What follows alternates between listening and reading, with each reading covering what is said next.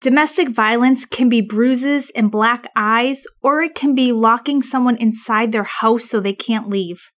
It affects millions, both women and men, of every race, religion, culture, and status. It can look like bruises and broken bones, but it can also look like yelling, controlling of money, isolating someone from friends and family, name-calling, and other forms of emotional abuse. Nearly 3 out of 4 Americans personally know someone who is or has been a victim of domestic violence. The Violence Against Women Act passed in 1994, and it was landmark legislation led by then-Senator Joe Biden, and it held offenders accountable and provided programs and services for victims. And while the rate of domestic violence has dropped because of that legislation, there is still so much more work to do. So every October, we raise awareness so victims don't feel alone and they can get the support they need to break the cycle. It is National Domestic Violence Awareness Month, and today's interview is one woman's journey through domestic violence and the light she found on the other side. The Happy Even After Podcast. The Happy Even After Podcast. Divorce sucks, but it doesn't need to define you, and it doesn't need to be the end of your story. The Happy Even After Podcast. Meet your host, Renee Bauer, an award-winning divorce attorney, peacemaker, author, and founder of The D Course, an online divorce educational program. She's been doing this work for almost 2 decades, and she is passionate about helping all women make it out the other side. The Happy Even After Podcast. Let's jump in.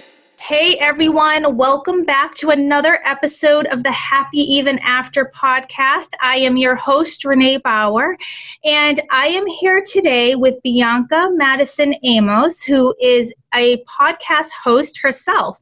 And it's so funny, when I started doing the podcasting, I didn't realize that it would just open my world up to so many people and so many other hosts out there sharing their message and really wanting to help people through their message and their purpose. And that's how I stumbled across Bianca's Instagram page and her podcast and knew I had to have her on as a guest. So her podcast is called the Once Broken Podcast. And what really drew me to it was her authenticity and her openness and just being really real about her own story and her own her history and her journey. And she speaks openly about healing and redemption in her own story of domestic violence and how she rose from that to really recreate her life. So welcome, Bianca. Hi, Renee. I'm happy to be here. I'm so excited to have you here because I've been totally like fangirling you from the side and kind of watching it, being like, I need to get her on. So thank you. Of course, of course. It's so important to share our stories, to let other people know that they're not alone. And that's what I'm all about. And that's so important. And you talk about a topic that I really haven't dived into yet. And it's one that I think it's a hard one, but it's also such an important one, because I think when someone is going through kind of what you went through, their default response is to be embarrassed and be ashamed, and they don't want to share that because they're worried about judging. So I want to just dive in and start from, how did you decide to start the Once Broken podcast, and what was your story? The Once Broken podcast was really birthed out of my desire to share my story with others in the hopes that I could let someone else know that they're not alone. A lot of the things that I've been through in my life, a lot of the experiences that have been traumatic, I found myself a lot of those times completely alone. And that led to sometimes a deep depression. That led to me just feeling like completely isolated from the world, feeling like I was the only one. And I feel like that made the situation so much worse. And so right now, for me, my mission is, having survived the things that I've survived, to let other people know that, guess what? You can survive whatever you're going through as well. How long ago did you go through that? As it relates specifically to domestic violence, it's been about 10 years. Wow. So I got married when I was 19 years old. So... Yeah, like I was a baby with no clue of what I was really getting myself into. Right. And I dived into marriage this early for a couple of reasons. One of them being that as a Christian, I felt like premarital sex was not okay. Mm-hmm. That's another whole podcast episode all on its own. And so as a young person in the church, of course, you're human. You want to have sex. You want to have that connection with someone. And I feel like that was a chief motivator for me in terms of getting married.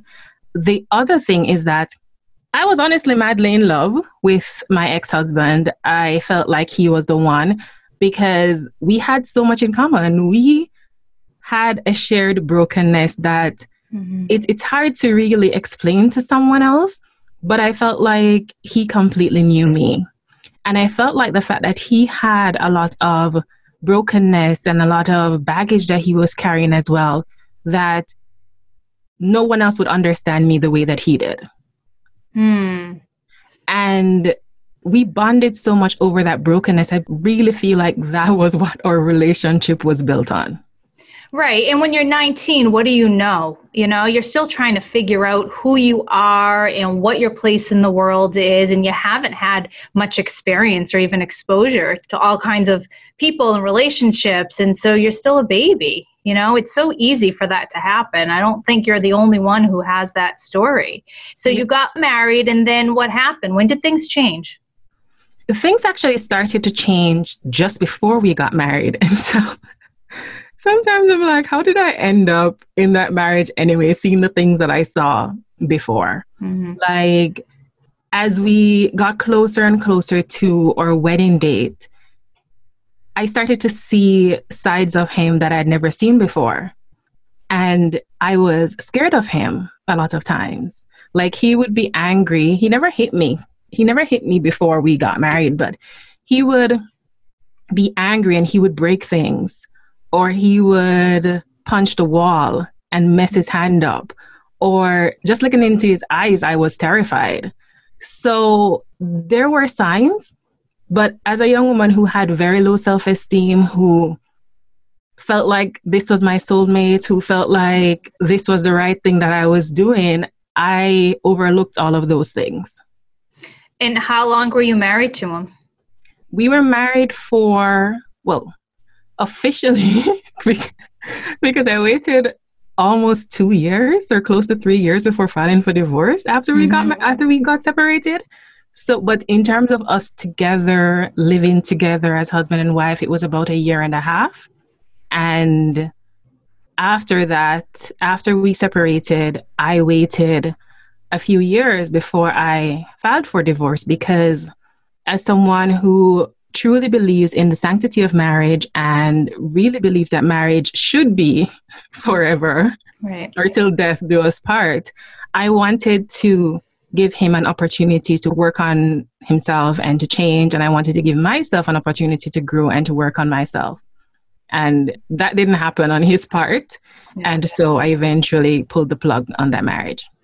Was there ever a moment when you were still together that it was like the aha moment, that light bulb moment, or was it a gradual progression?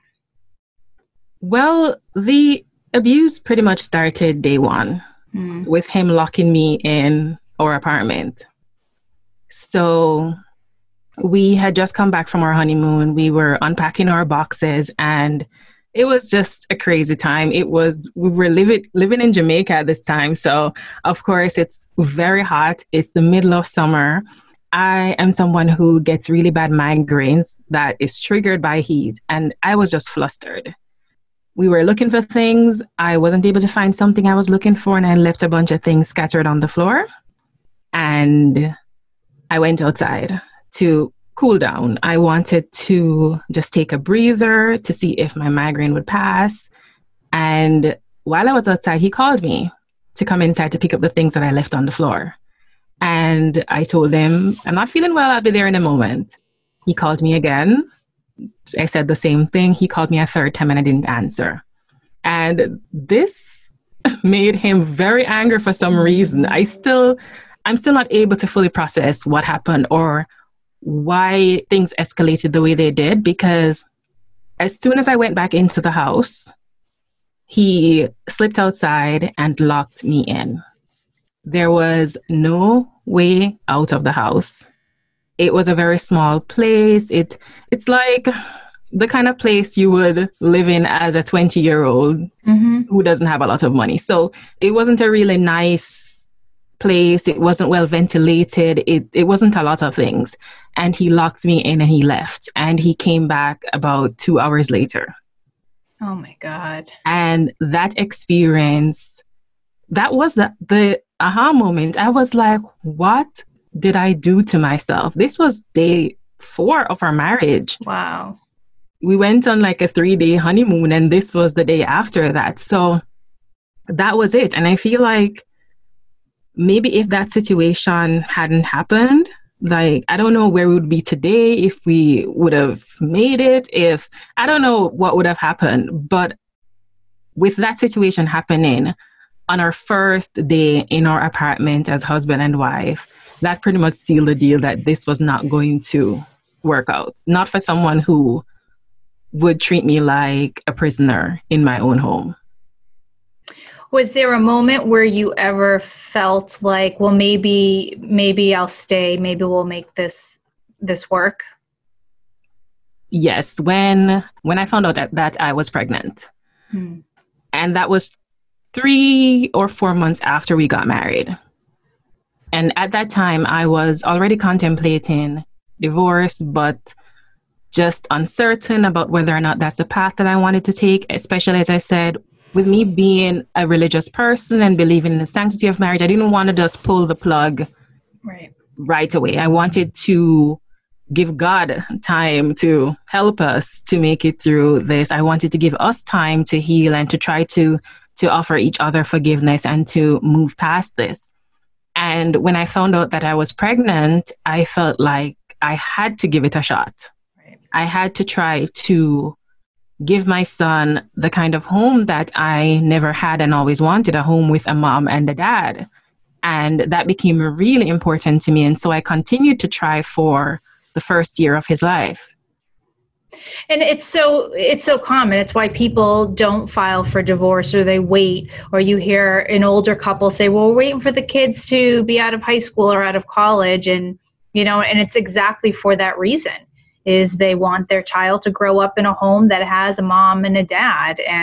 But sometimes that's not the best option. And sometimes what you can give your child is the gift of walking away, sometimes in situations like that. So what made you, when you decided, you guys were separated for, you said about 1.5 years, and then you decided like this isn't going to work and you filed for divorce. Like what happened from there? Well, just before I filed for divorce, I asked him to a meeting. I asked him to come to a meeting with me to discuss what happened, where we are now, and how we want to move forward. Because I still hadn't fully made up my mind about divorcing him. And your son is about 1 year at this point? Yes. Well, our son was a bit older then, because I stayed with him for about 1.5 years, and then we separated, and then it was probably another 2 years or 3 years before I filed for divorce. So it was a while. So our son was probably about 3 at the time when I had this meeting with him. And despite the fact that I feel like I take, of course, some of the blame for the things that happened in our marriage, he was just not remorseful. Years had gone by and nothing had changed. And that's when I knew that this is it. It's been years and nothing is changing with you, and it's just not worth it. Right. Did you have people around you who were giving you advice to stay or leave or expressing their opinions? Because anytime, all of our friends and family have opinions, whether it's asked for or not. Were you dealing with that as well in your decision-making process?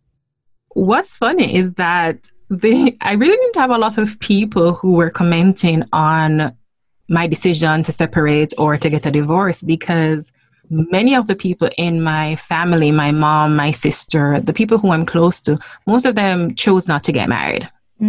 Okay.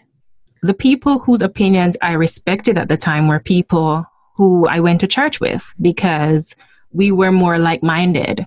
Yeah. And when I was going through what I was going through in my marriage, and I remember approaching a church sister, someone who I really looked up to, who had been married for over a decade at this time, but was still young enough that she and I could relate. And I remember telling her about what was happening in my marriage, and her response was, well, we all make mistakes. Like it was as though she wasn't okay with me fully holding my husband accountable for what was happening. The advice that a lot of people were giving me is that, well, it will work out. You just need to pray about it. And because of that, I actually left the church for a little bit. Yeah. That's a whole nother story for a whole nother episode. But I left the church for a little bit because I just didn't want to deal with the judgment that I felt was coming from some people. Maybe it wouldn't have come, maybe it was all in my head, but I just didn't feel like I would have been supported in my decision to get a divorce. And so I decided to just deal with it on my own. So I didn't have anyone commenting because no one was involved in my life, really. Like, I was just dealing with it on my own. We'll be back just after this message. If you are feeling confused and overwhelmed by the divorce process, the D-Course can help. This video course will educate and empower you to make the best decisions for your future. Taught by an experienced divorce attorney, you will learn everything you need to move forward into your next chapter. Head on over to www.thedcourse.com for more information. You do not have to do this alone.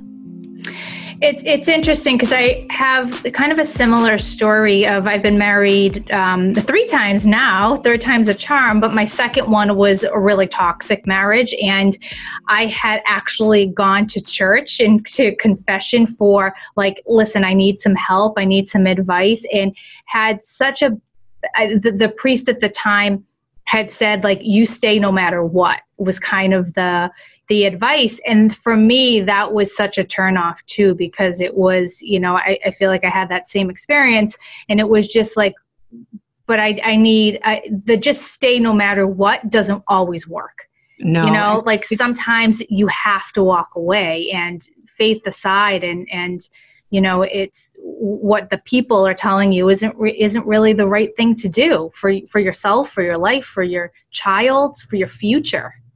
I think the stay no matter what rhetoric is quite dangerous. Yeah. Because that sometimes makes people feel like that's their only option.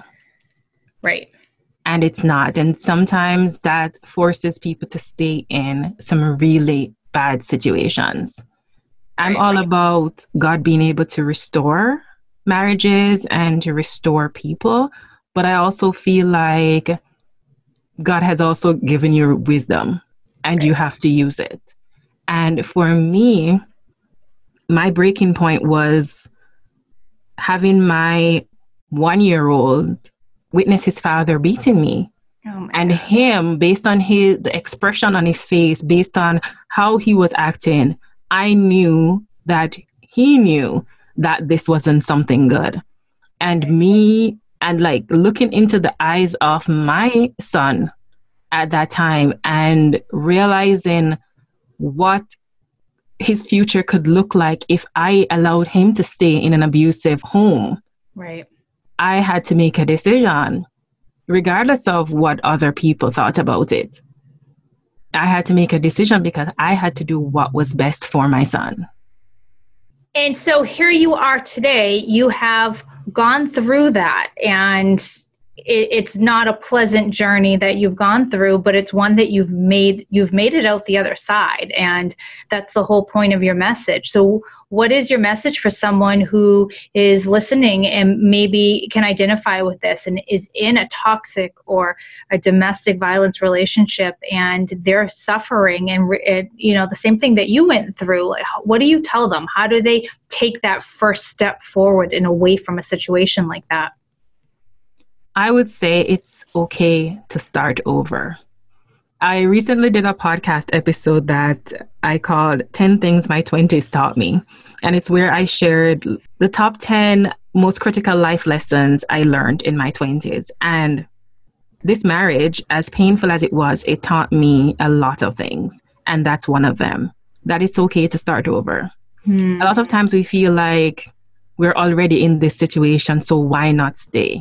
Right. And we do that in relationships, we do that in jobs, we do that in so many areas of our life. Yep. Because we feel like we don't have it in us to start afresh. But I personally feel like sometimes the best place to start is with a blank slate, is just completely starting over and rebuilding your life. No matter how scary it is or how terrifying, or, no matter whether you think, how am I going to do this? How am I going to pay my bills? How am I going to figure this out? You do. And it's just by taking that first step forward. And I think that that's the hardest step for people, is to really just put that first foot in front of the other in order to do that, because the fear and the uncertainty is just so overwhelming for them. Yes. And it is scary. It is. I was really scared. I was scared about so many things. I was like looking into the future, and I was thinking about, okay, well, what's going to happen when I find a new partner and get into a new relationship? How is that dynamic going to work with my son? I didn't want my son to have to grow up with a step parent, because I had a horrible experience with my step parent. And that was so scary. And I thought about, okay, maybe he would be better off if I stayed and tried to work things out with his dad. But at the end of the day, you just have to be willing to take that risk. And today, my son has a stepfather who,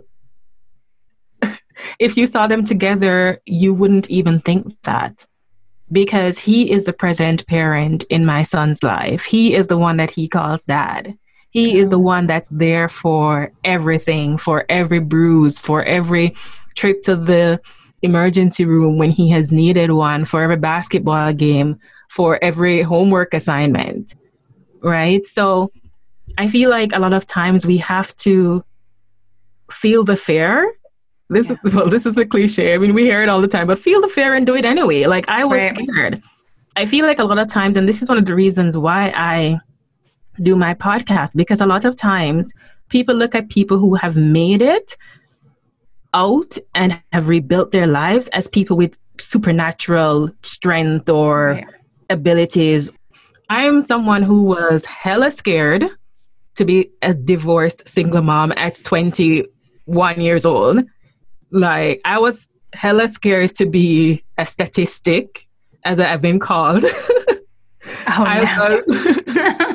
Yes, a guy told me that one. That's ridiculous. I was hella scared to face things financially alone. Yeah. Like, so many things. I was scared about, okay, like, how am I going to know when I found the one? And how do I introduce this person to my child? And how do I navigate this new world of singleness?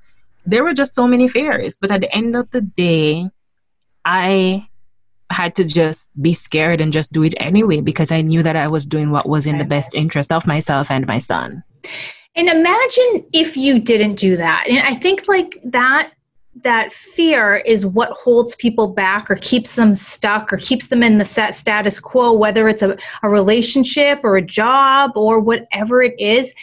And the hardest things are probably the most rewarding, because had you not done that, you wouldn't be living the life you are now with your current husband and having that happiness and joy that probably at the moment in that first marriage, you probably would think was never possible. Yes, yes. And I mean, you're absolutely right. Like, I recently had an experience while trying to find a job. And I was in a job that I did not like. And I was trying to find a job in my career field, which is film production, TV production. And I remember getting to a point where I was like, if I keep saying yes to the things that I don't want, I will never have the things that I truly want. And when I got to that point, I quit my job. Wow. I don't know if those were my words. I don't know where that came from, but I heard those words inside me and I was like, today's my last day. And that was scary. That was very, very scary. A month later, I'm in my dream job. Oh, I love it. These stories sometimes seem like there's something that came out of a movie or something like that. But these things happen in real life.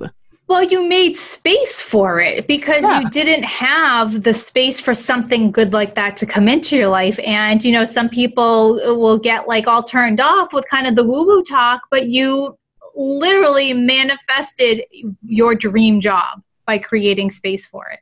Yeah, yeah. And I feel like that's applicable in every area of our life. So you're in a bad marriage. It feels like, and I mean, everyone, I would never tell someone, leave your marriage. Right. Like, I don't feel like that is ever my place unless someone truly asks, what is your opinion of what is going on? Right. So I would never tell someone just walk away. That's a decision that you would have to make. What I would ask you is, what do you want? Because at the end of the day, that's a decision that I had to make. Is this what I want? And the answer was no. I don't want someone who is beating up on me and calling me names and all of that. And I mean, I'm not going to sit here and be innocent. I wasn't someone that was just sitting down and taking hits and being a punching bag. Like, I was fighting back and I was calling back names. Like, I played a part, of course. But at the end of the day, this kind of toxic marriage was not what I wanted. And so I had to let go of it. I had to acknowledge that I had made a mistake. Because somewhere deep inside of me, I knew that I was making a mistake from day one. Right. But I was so caught up in the frills and the thrills of getting married. I was caught up in the fact that, oh my God, I already paid for this wedding. Funny story. I recently thought about going back to school, and when I couldn't find a job, I thought about going back to school. And I had already paid some money for my registration fees, and I would lose that money if I withdrew from the program. And when I hadn't, it's like the program was starting on Monday, and this job that I'm in right now, I hadn't yet heard back. So I'd done the interview, but I hadn't yet heard back from them. So I was like, okay, what should I do? Like, should I go to school? If I go to school full time, I definitely can't take up this job offer if I get it. But then I don't want to just be not doing anything. So I decided that I am going to withdraw from the program, even though I hadn't heard back about the job. I'm going to withdraw from the program, believing that I'm going to get this job. Wow. And I lost that money, but I got the job. Ugh. And I remember when it was coming up to my wedding, I was so focused on the now, the things that I'd already taken care of, the money that was paid for the wedding, the invitations that had already been sent, like all the frills and the thrills, all the things that I had already put into the preparation for this wedding. And I wasn't thinking about, but what if this goes wrong?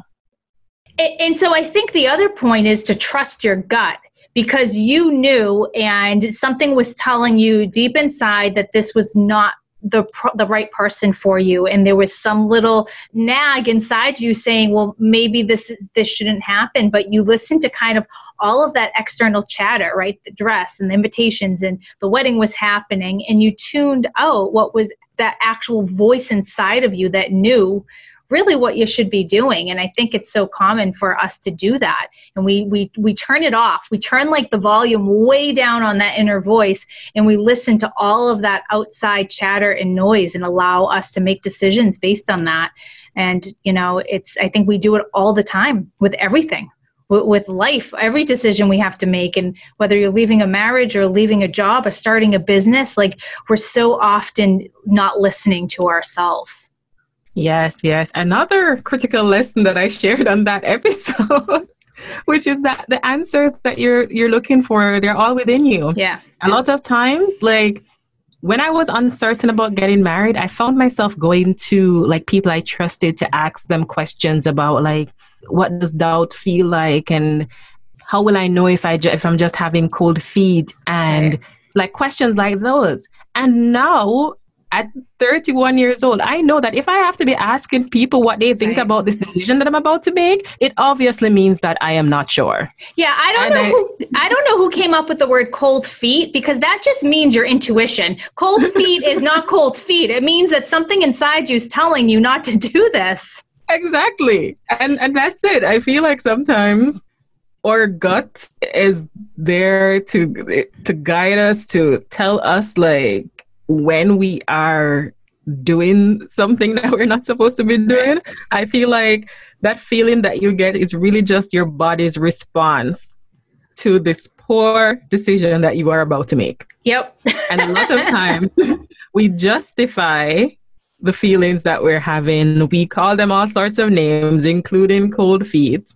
Right. And it's long after when things start to fall apart that we remember, I kind of sort of, felt a little off. I didn't feel 100% sure. When you're getting married to the person that you're supposed to be with, I don't think you will have cold feet. I'm sorry. I just don't believe that. Absolutely. So Bianca, this half hour went by so fast and I could talk to you forever, but we have to wrap it up. So where does someone find you? How do they follow you? How do they get more of you? And where do they find your podcast? Because your mission is so important. Well, my podcast is on all the major audio platforms. So Apple Podcasts, Spotify, Google Podcasts, Stitcher, now on Amazon Music as well. And as Renee mentioned, it's called the Once Broken Podcast. If you want to check me out on Instagram, you can follow me at Once Broken Podcast. And in addition to sharing what's new on my podcast, I also share a lot of motivational quotes. I'm a bit of a quote junkie. I love them. That's how I found you. So it worked. I love all of that. My tongue is all tired. Yes, I'm a bit of a quote junkie. And you can call me a cliche if you want. But I do feel like these are they're so true. And that's what my page is about. Just sharing truth. I'll always be sharing with you whatever I'm feeling that day. And you can also check me out on Twitter at Once Broken Pod. And feel free to slide into my DMs. I'm always open to chatting and connecting. And thank you so much for listening to this episode today. I had so much fun chatting with you, Renee.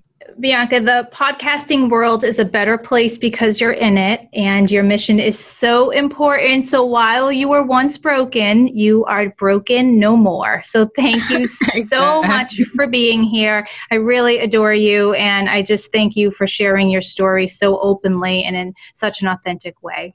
Awesome. Thank you so much for having me. That's a wrap. Link up with us at MsReneeBauer.com. Remember to rate and review and share with anyone you think might find this episode helpful. You can change your story and live happy even after.